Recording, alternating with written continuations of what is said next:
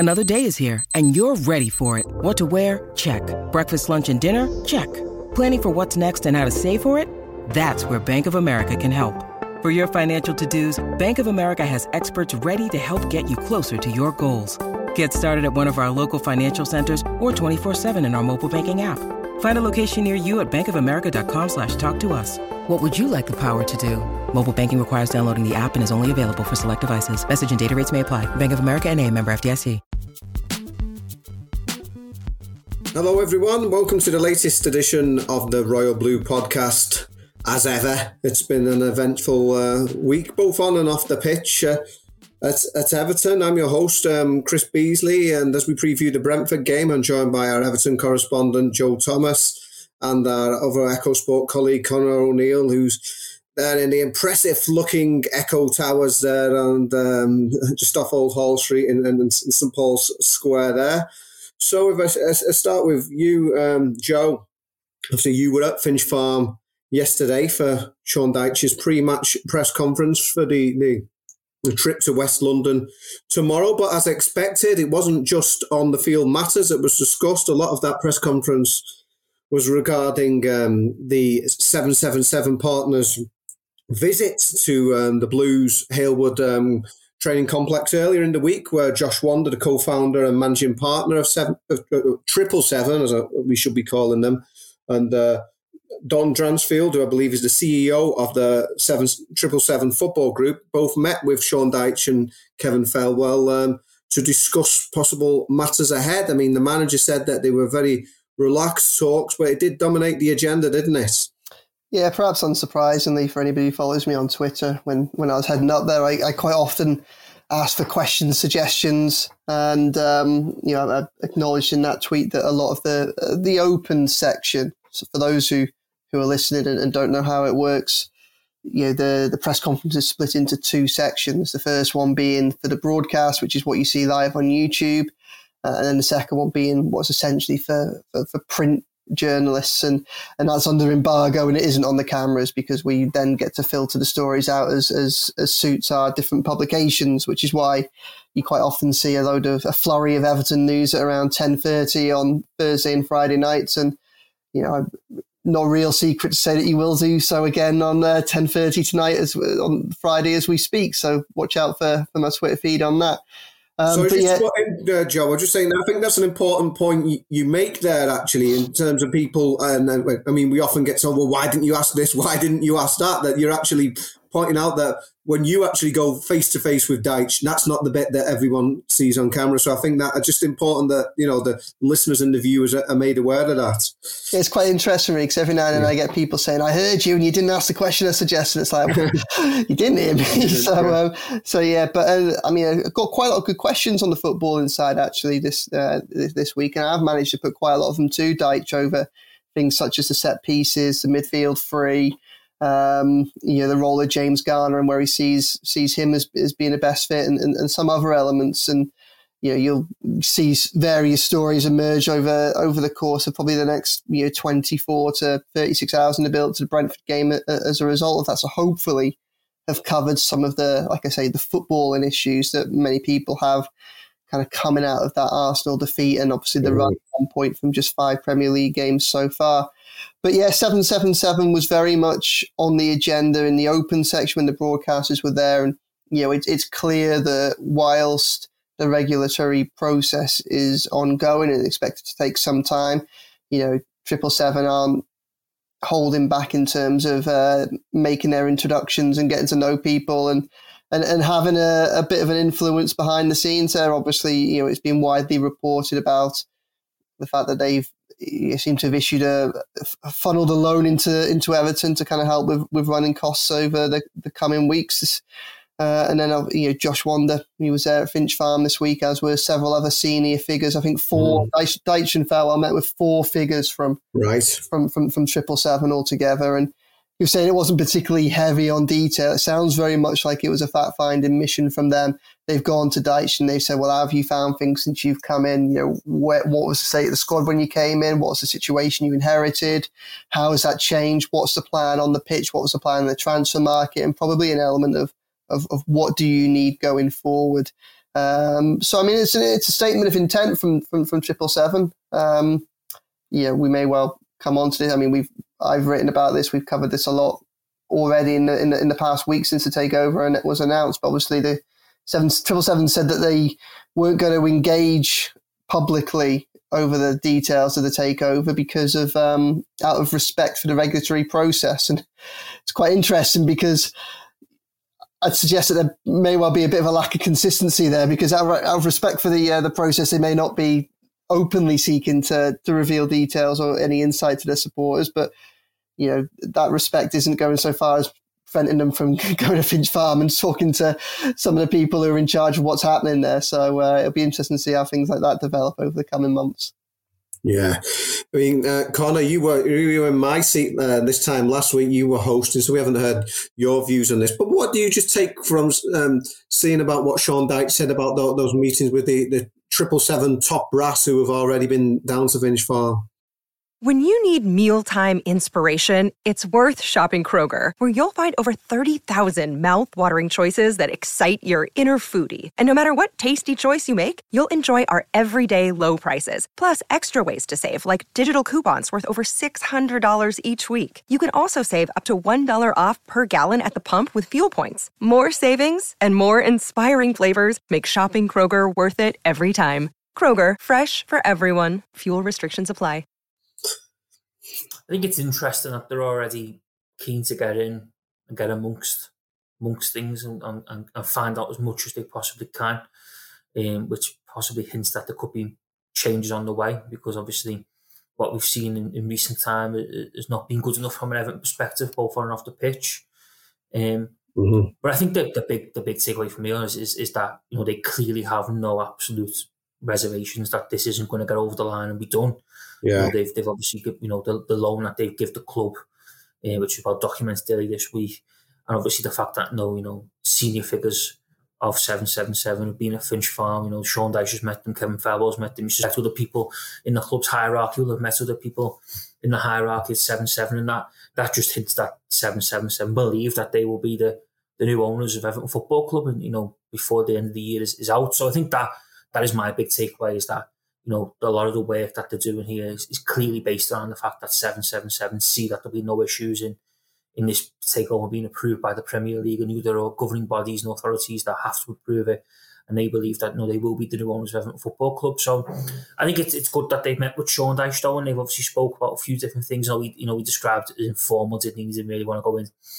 It wasn't too heavy, I think it was his phrase that he used in terms of what was spoken about. But I think it's good that they've met him and, he's had the chance to speak to them, because that puts a lot of the speculation that could grow. Because obviously, naturally, whenever someone new comes into an organisation, at any business, there's always rumours that there's going to be changes, and being talk that there's going to be changes. Obviously, in a football club, we often see it when a new owner or a new majority shareholder comes in. One of the first things they do is change the manager to someone who they want, or sport director or football director, which they brings in a manager which they want. So I think it's interesting that they've met, Sean Dyche and Kevin Farwell, and probably discuss their roles and what they've done and what they think about the club as it stands at the minute. But yeah, my big takeaway from this week is that all indications from this lead to that 777 believe they will be the new owners of Everton Football Club by the end of this year, because of the work and what they're already doing. Yeah. Joe, I thought it was interesting. One of the lines that the manager came out with, Sean Dyche was asked about how the fans might react to it all. He said fans were questioning the last regime heavily, obviously last season, and didn't want them at games and stuff.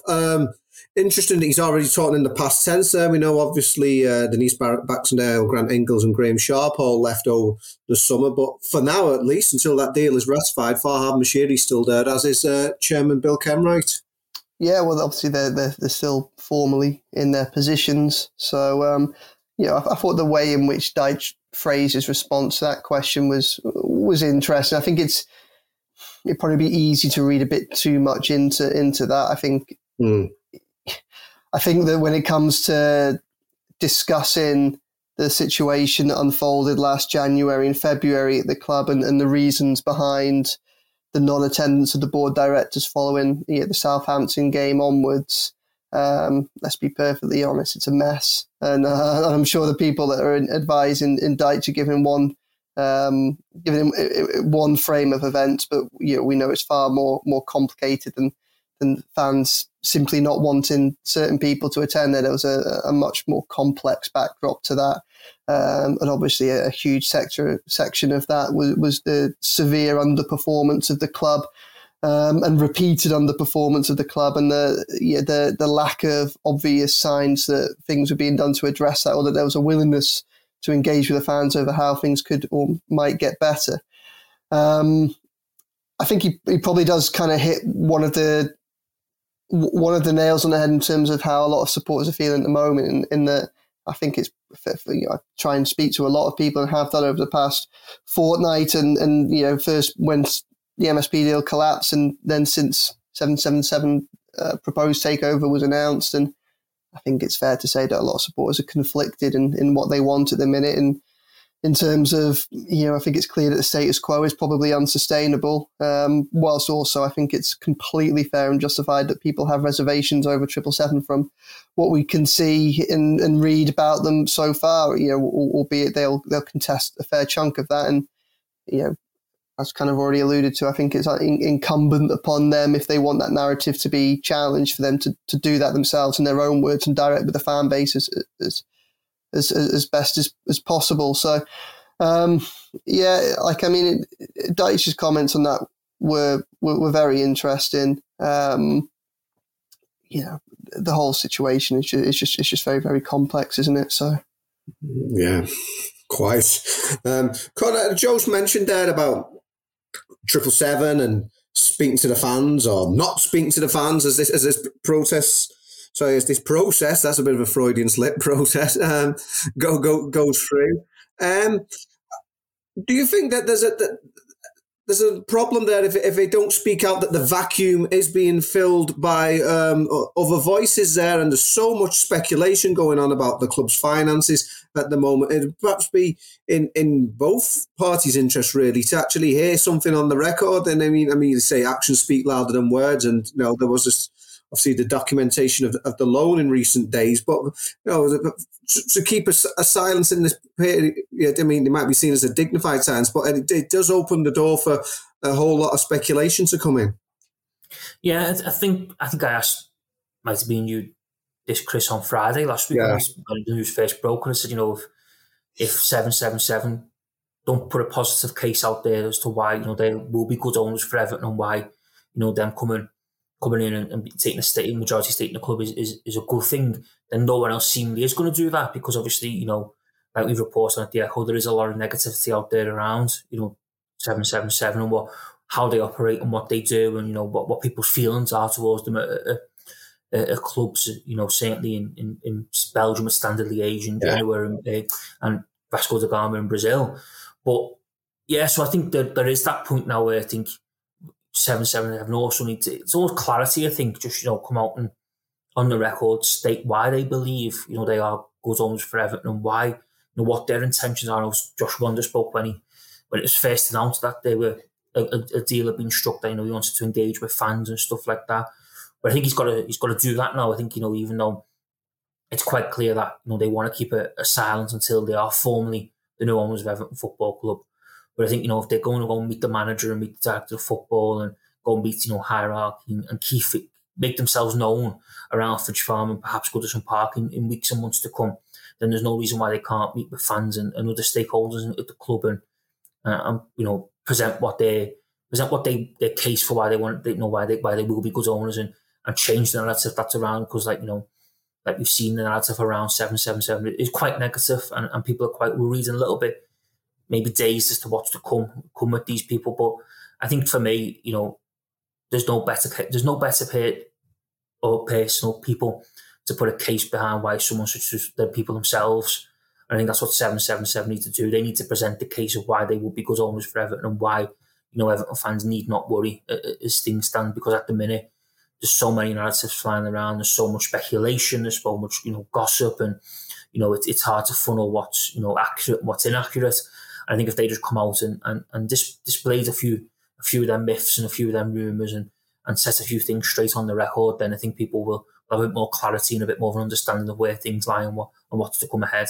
With threats to our nation waiting around every corner, adaptability is more important than ever. When conditions change without notice, quick strategic thinking is crucial. And with obstacles consistently impending, determination is essential in overcoming them. It's this willingness, decisiveness, and resilience that sets Marines apart. With our fighting spirit, we don't just fight battles, we win them. Marines are the constant our nation counts on to fight the unknown. And through adaptable problem solving, we do just that.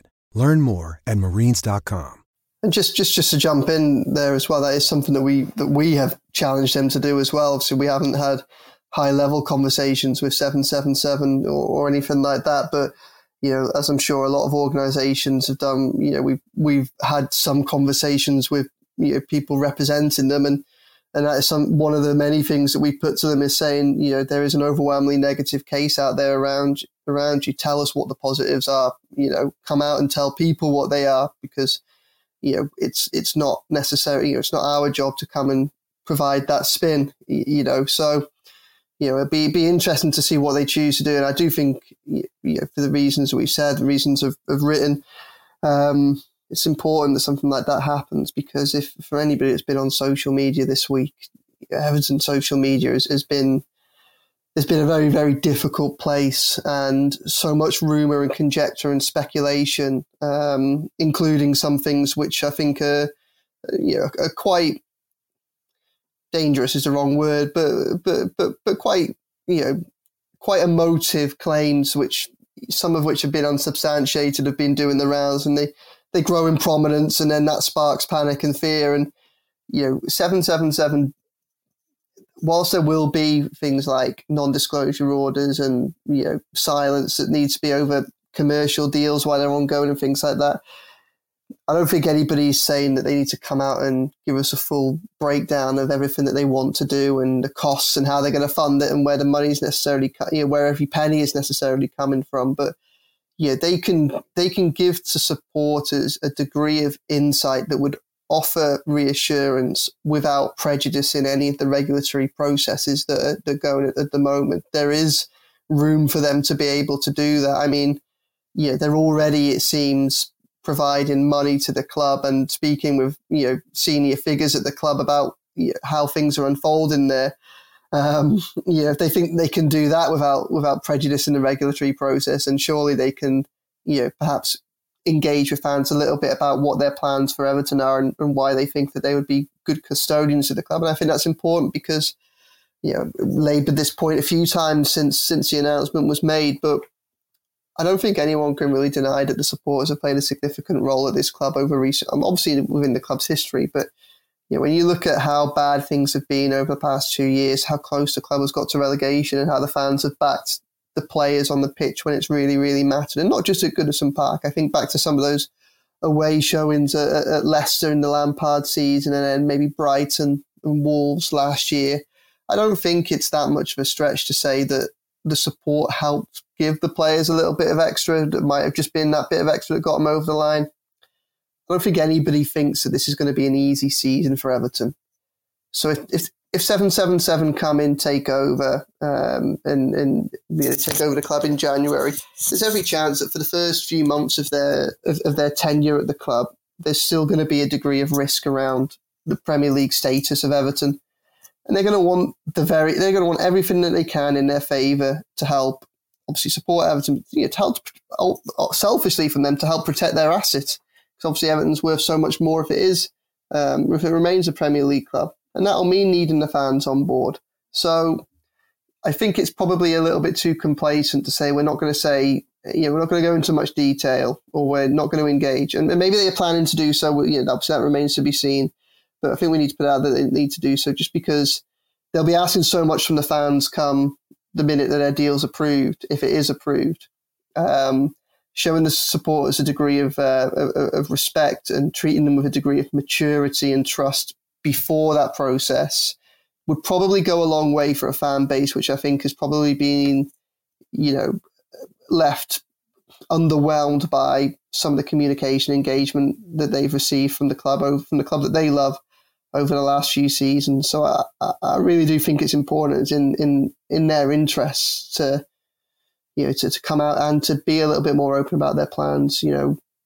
what is the plan for Goodison? Can they give assurances that they're going to, once finished, they're going to keep hold of it? What's something I've been asking about today, and we'll come back to what's the plan for the Goodison Legacy project, and a hugely significant piece of planning for an important area of Liverpool, and going forward after the stadium move, should all that go to plan as we hope it will. So a little bit of insight, I think, would go a long way.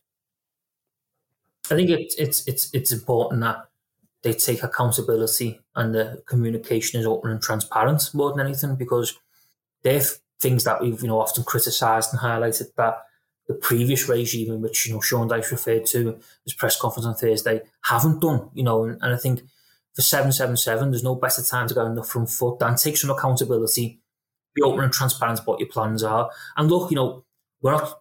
I think we've all got to be realistic that they might say some things, or things might get said that people don't approve or don't like, but that's life.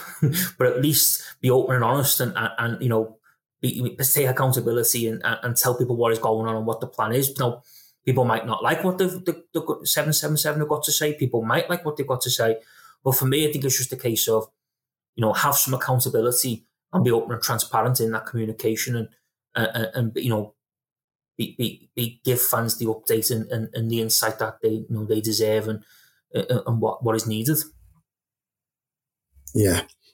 Moving to on the field matters. I mean, there is a Premier League fixture at Brentford. Obviously, Everton's still waiting for that first victory of the season, and it's a little over 24 hours from when we speak. Joe and I'll be heading down there to the capital. Joe, I noticed this morning you obviously had that piece when you spoke to Sean Dyche about the set pieces, and that's one of several issues which has obviously been afflicting Everton in the recent matches, and an area which you'd think should actually be one of their strengths. It's been shown that they've got the tallest team in the Premier League when it comes to average height, and obviously the delivery there and the people who can get on the end of them, and the manager admitted it's not been good enough. Yeah, when you struggle to score goals in the way that Everton are, you have to do the simple things well, don't you? And some of that is clearly attacking set pieces, which I think have been hugely underwhelming so far this season. And when I asked Sean Dyche about it at Finch Farm on Thursday, he was pretty honest and said that he agreed. He said they haven't been good enough, and it's something that they're trying to address. And I feel like we saw a big improvement in attacking set pieces when Dyche came in. Although when I was kind of looking at it, I was struggling to think of that many goals Everton did actually. Obviously, there was the James Tarkowski header from the Dwight McNeil corner in his first game, the winner against Arsenal. And then there was a Yerry Mina 90 plus however many minutes equaliser at Wolves. But other than that, I couldn't think of too many more. But it did feel like Everton were far more threatening from set pieces once Dyche came in. That hasn't really continued into this season. And like I say, when you struggle for goals in the way that Everton are, you need to make the most of that. I think we all heard the collective groan around Goodison Park when Ashley Young's I remember if it was in swinging or out swinging, but when his corner just was comfortably claimed by David Raya at Goodison Park on Sunday evening. And, it feels like that's been a bit of a theme. I understand Abdoulaye Doucouré's goal against Sheffield United came from a corner, but, Everton need to be making more of this. They've got that height advantage. They've got players that are good in the air attacking the ball. And they've got players that aren't especially good in the air, but are very, very big and have the potential to at least kind of cause trouble in the box and from balls into the box in there as well. So, it needs to be improved. It's interesting because obviously a lot of them are being taken by Ashley Young, and if you look over the course of his career, his set pieces have been, a huge part of his armoury. I think when you look back to that England run to the World Cup semi-finals in 2018. The amount of goals, the headers that came from his balls was astonishing. It was one of the themes of that tournament, and you just think, I don't know. It almost, a lot of people have been saying this to me, and I wonder. You could think this on many levels, but one of the many kind of hexes and curses that seems to be over Everton over recent seasons is the amount of people that are good at set pieces that turn up at the club and all of a sudden can't seem to find their target, or if may well be that they're finding their target and the players aren't attacking them in the right way. But it's something that needs improving, and I think Sean Dyche is aware of that. Probably might see McNeil on a few more of them, and perhaps James Garner if he gets into the team. Yeah. Just hope that Ashley Young just isn't got too old to take a corner kick. I mean, I was the way he took that throw in at Aston Villa, that was a bit concerning. But on the other end of the spectrum, I'm told Johan Cruyff, when he first started out in the game, was so weak he couldn't even lift a corner kick. But he ended up doing all right. Connor, other than that, I mean, what would you most like to see at Brentford in terms of an improvement from Everton? What do you think they need to show to sort of flush that Arsenal display out of the system? Well, where do you start? If we're going off based on last Sunday's evidence. Yeah. Obviously, I think that the big glaring one is an attacking threat, isn't it? Looking like we can score a goal, as bad as that sounds. Because I don't think last week we ever looked like we were gonna really truly test David Raya in the Arsenal goal. I think it was always, we were always at arm's length to Arsenal. But one of the big things for me, and it's been a big thing for me for a lot of the season, is Everton's inability to retain possession and keep the ball. I just think, time and time, I know it got referenced a lot because it was really bad against Arsenal, but, I think against Wolves it wasn't great, and time against Sheffield United it wasn't great, but, certainly from a midfield perspective, Everton's inability to be able to retain possession, keep possession, and almost, put passes together just doesn't seem to happen. And I think something somewhere's got to change in that, because, that almost comes into play with attack and threat, isn't it? Because if you haven't got the ball, you're not going to score a goal. and if you haven't got the ball, you're going to do a lot of defending, which, you look at Everton's recent games, that's exactly what they've had to do. A lot of defending and not much of an attack and threat. So for me, they've got to be better with the ball. They've got to be braver with the ball. They've got to, I think the midfielders have got to take more chances and have a bit more confidence about moving up the pitch. But yeah, I mean, obviously the attack and threat is one, but for me, I think it's just that retaining possession and being a bit braver on the ball, because I think far too often the last few weeks Everton just have been, abysmal when it comes to retaining possession. And that shows, because like I say, if you haven't got the ball, you're not going to score. And if you haven't got the ball, you're going to have to do a lot of defending, a lot of work. And, we saw against Arsenal, Everton were forced to do a lot of the chasing because Arsenal retained possession and knocked it around quite comfortably. And I just think that's got to change. It's got to change quite fast, because it's becoming a major problem now for Everton. Whether that means Sean Dyche has to change his midfield, whether he has to change the way he plays, I think he's got to do it now, because it's a glaring issue that needs addressing. Because, like I say, we're not going to score if we haven't got the ball, and things are going to be a lot tougher if we don't have it. So for me, the big one is retaining possession and getting a real foothold in midfield, because I think it's become far too easy so far this season. Yeah. I mean, Joe, one thing that was put to the manager this week, because obviously he had Beto and Dominic Calvert-Lewin both available for the first time last Sunday. And I know I did a piece during the week pointing out Everton had the fewest crosses of any team in the Premier League last weekend, which was a bit of a damning failing on Beto on his home debut, not to get the ball up to a 6'4" centre forward. But do you think there's any merit in the possibility of going for a dual attack? Obviously, Dyche played 4-4-2 extensively at Burnley, but he hasn't gone that way at all at Everton, and he sort of did allude to the fact that a lot of teams are free in the middle these days. Yeah, I'm not sure if there is at this present moment in time, and certainly don't think Dyche thinks that way. Whether he will in the long term, I think that is something that he will consider. But I think in order to do that, he's got to find a central midfield pair that he's comfortable with, and I'm not sure that there's a two within the four fit options that would fill me with a huge amount of confidence from a defensive perspective rather than anything else, especially when you consider that Everton, it looks like he wants to play with wingers.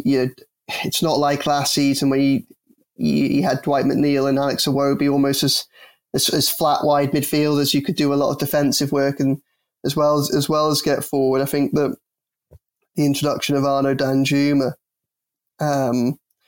probably means that he wants to play less through the middle and more get the ball out wide to then get it into either Calvert-Lewin or Beto. And I think if you remove some of that protection from out wide, then it creates even more pressure on the centre midfield, and then even more if there's only two of them. So it's a tough one. I think the centre midfield does need to improve. I think I'm probably in the minority on this, but against Arsenal, I thought I did see a game plan. I thought there I thought I could see what Dyche's side, what he wanted his side to do. I just thought they executed it very poorly. And I think that's essentially because the centre midfield just broke down, didn't have any composure on the ball, couldn't pick a pass when it won the ball, and just couldn't retain any kind of possession. And it may well be that that has been Dyche's favoured midfield three over the course of his time at the club so far, and it proved successful in keeping Everton up. But it might be that it's time for a change and bring James Garner perhaps into a centre midfield role, as much as anything, just to freshen it up, just to let us know those incumbent three that their positions are under threat, that there is a challenge to them, and hopefully that'll kind of raise standards, known as a bit of competition. I think if I'm perfectly honest, if I was to my thoughts on two up front, if I was to go down that way with this Everton squad, I'd be more inclined to have Arnaud Danjuma as a second striker. So him playing off Beto or Calvert-Lewin. I think he can play that support striker role quite well. I think he's good coming onto the ball. I think he offers a bit of a threat with the ball at his feet as well. And then that perhaps gives the opportunity to, when they're fit, to play Harrison and McNeil out wide and in a 4-4-2, and Harrison's someone that we know can do a lot of defensive work as well. So perhaps that the defensive work that those two players could do out wide would perhaps relieve some of the pressure on the midfield, which means that you could then have two there, and you could have Danjuma in the Decore role, but probably starting a little bit higher up the pitch. I think that's probably the way that I'd be looking to go. Yeah, Connor, it's ironic really that we're saying this after Neil Maupay has left the club. Someone who operates as a two in a front pairing, and then obviously he's gone back to Brentford. He can't play tomorrow against his parent club. We're now coming up with this. I mean, there's been plenty of classic big man, small man combos over the years. But what were your thoughts on the two big men potentially going up together, Beto and Calvert-Lewin? I don't think we'll see it very soon. Yeah. I think as much as people want it to happen and want to see something different, I don't think we'll see Calvert-Lewin and Beto together anytime soon. I mean, we're saying all this, it would be perfect Sean Dyche, wouldn't it, tomorrow, that it be 4-4-2 and Beto and Calvert-Lewin start up top. So, we've seen this before, haven't we, with Sean Dyche, where we speculate that something's not going to happen and we don't believe something's going to happen, and then he absolutely curveballs us. I think, Crystal Palace away last year when Calvert-Lewin looked like he was only fit enough to start at the bench, and he was thrust in for 90 minutes of action at Selhurst Park. So, I get why people like to see it, because I think it's something different, and I think it'll ask the opposition a lot more questions than what Everton have asked them so far this season. But I actually think what Joe said there in terms of Danjuma possibly playing as the forward is what we probably would see more, because even though when you think of Sean Dyche at Burnley, that's made of the 4-4-2 and stuff, Ashley Barnes played more off the centre forward than as a centre forward, and he more often the case was the person who started alongside the big number 9. It wasn't, Ashley Barnes plays as kind of a two-man attack. It was, he played in between, midfield and the centre forward. So you could very easily see, Danjuma picking up that role. And obviously that would then enable, once Jack Harrison's back fit, for Dyche to play Jack Harrison and McNeil on either flank. But I think that the big problem, like Joe said, is the midfield pairing and combinations, because I don't know whether at times it's felt a bit like Garner, Idrissa Gana Gueye, Amadou and Abdul Corey are just playing together because that's all Sean Dyche has really got at his disposal, and he hasn't really got anything else to do and change it up, and he doesn't maybe want to be too brave and bold and go 4-4-2 and play, drop one of them out and play it 2. So I think it'd be good to see Calvert-Lewin and Beto play up top at some point to see what could happen. I think it'd be, very much of the chaotic nature and very much balls into the box and plenty of crosses and bombarding the box, which, every supporter might want to see. But I don't think we'll see it for a long time just yet. I think there's more chance of Danjuma playing off Beto or Calvert-Lewin. But within saying that, like I say, you wouldn't be surprised if we all got curveballs at 4:30 tomorrow when team news drops. Yeah, right. Predictions time. Saying Everton still waiting for that first Premier League win of the season. I'll kick us off. I'll go with 1-1, and unfortunately that wait for the elusive first win to go on. But another point on the board. Joe, your thoughts? Yeah, pretty similar, to be honest. I'd take a point there. I think Brentford are a good side, and I think that they're quite good in some of the areas that Everton struggle at. I think it's quite interesting watching this game last year, and albeit that formations have changed and personnel have changed. Obviously, Everton came away with a 1-1 draw courtesy of Anthony Gordon's goal, but they were battered. Brentford missed so many great chances, and I saw the highlights to one of the early games at Brentford this season when they played Bournemouth, and I think they drew 2-2, and it looked a very similar game there where Brentford just kept hitting the woodwork, and it just, I'm a little bit worried about. I don't think Everton should go into the game with fear, but I'm a little bit concerned about it, and I think the one thing that I'd probably try to stress is I don't. There's a very fair argument to have over the disappointment of Everton fans that they're going into a game away at Brentford as perhaps the underdog. That isn't something that I think many would have predicted a couple of years ago, and I can understand the frustration in that. But I think it is a reality of this game, and I kind of think that perhaps, because I saw this a little bit after Arsenal, whilst it's fair to be concerned that if they come away with a defeat, unless it's like an Aston Villa style performance where they just don't turn up, hopefully they do get a positive result, but if they don't, probably that's not the time to panic. I think the time to judge where this Everton side is and what it could potentially do this season, I think the lens through which to more accurately view that will probably be the Bournemouth game the week after. That's with me work on the basis that they simply have to beat Luton the week before. I think they can beat Luton, and I think the gulf between Luton and the rest of the Premier League is enough that Everton could beat Luton and not learn. We wouldn't learn anything about where Everton are, but that Bournemouth game after, I think that's the one going into that international break where, at that point, I think we can then fairly assess how the season is looking. Connor? Well, I'm going to shock both of you. Go on. And say 3-1 Everton. Oh. For two reasons. Yeah.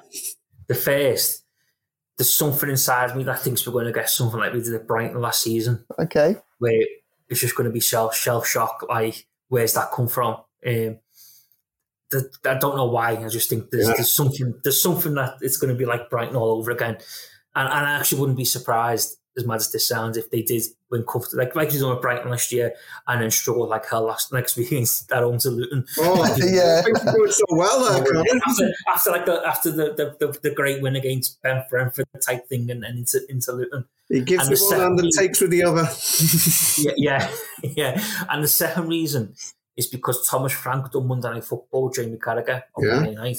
Yeah. Now, very good, very interesting. Thomas Frank's a really good manager, really good character. Good friend of Sean Dyche as well. Yeah. We've seen time and time again that sort of thing backfire on managers, haven't we? Where they go on, talk about the tactics, talk about why they do this, why they do that, and then the team get wellied at the weekend because it comes back to haunt. The TV appearance comes back to haunt. So they're my two hopes going into tomorrow. Maybe the hopes more than anything, but they are my two hopes that Everton are going to shock the footballing world and pick up an unexpected 3 points. The first 3 points of the season. Frank talks, backfire. Like the break 5-1, just 3-1. Fair enough. Well, on that positive note, I think it's a good time to end. I've been your host, Chris Bees. I've been joined by Joe Thomas, Conor O'Neill. This has been the Royal Blue Podcast.